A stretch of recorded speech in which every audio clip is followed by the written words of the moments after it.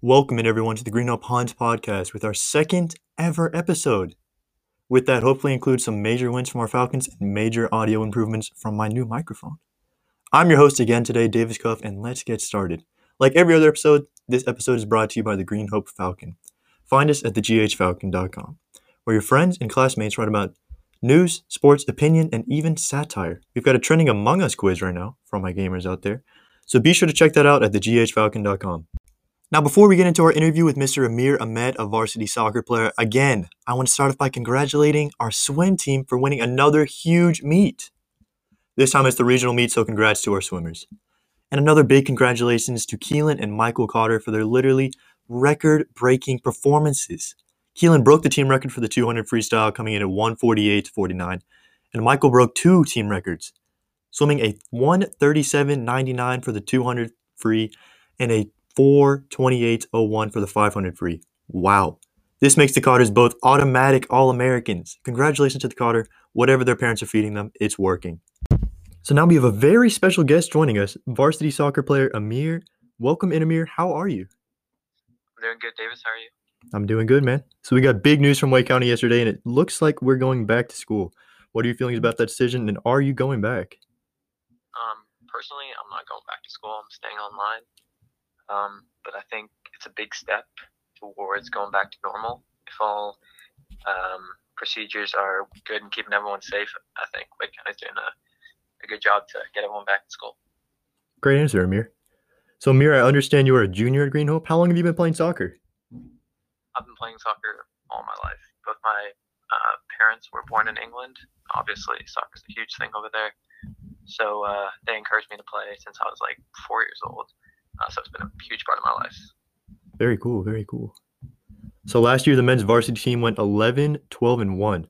Now, I understand you weren't on the team and you were playing JV.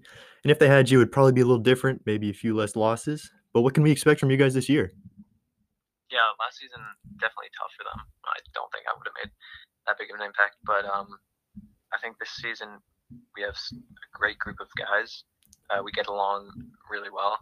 Everyone's individually talented. So just our first game is today, actually in a couple hours. So it'll be a great start to the season if we can win. It's our first time playing together. So yeah, I'm looking forward to it.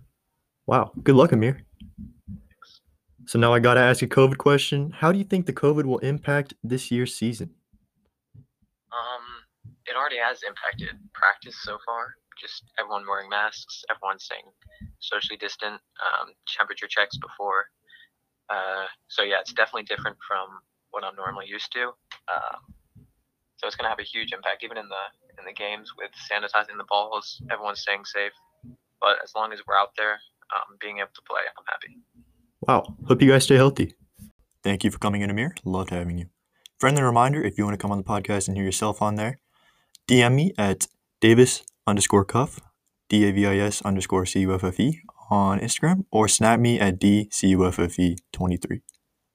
Starting off with our weekly rewind, women's varsity basketball had 2 games this week, both unfortunately ending in losses. Meanwhile, women's JV had no games this week. Next week, women's varsity only has 1 game next week, where they'll try to find their first win on the season against Green Level on Monday. Women's JV looks to do the same on Monday against Panther Creek. Transitioning into men's basketball now, men's varsity had 2 games this week. First against Cary on Monday, which ended in a big overtime win, and then against Athens, which also resulted in a win. Our Falcons are having a great season and are 6-2. They can clinch a playoff appearance with a win against Riverside next week, so good luck to our guys. Men's JV basketball had 2 games this week. First against Cary, which resulted in a loss, and then against Athens, which resulted in a big win for our Falcons. JV has their final game of the season on Monday. That's due to cancellations and COVID cuts against Riverside, and will look to finish 5-3 with a win. So they're having a great season.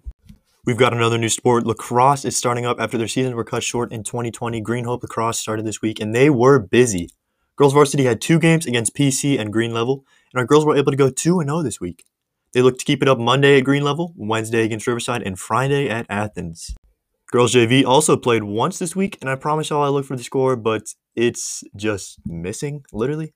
So shout out Max Preps. I'm going to assume our girls won because Green Hope, they're just like that.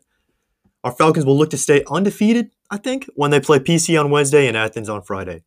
Men's varsity lacrosse had no games this week, but they start their season Tuesday against Cary, so be sure to cheer on all our lacrosse players. We have a new sport coming in the mix. Men's soccer kicked off this week. Get it kicked.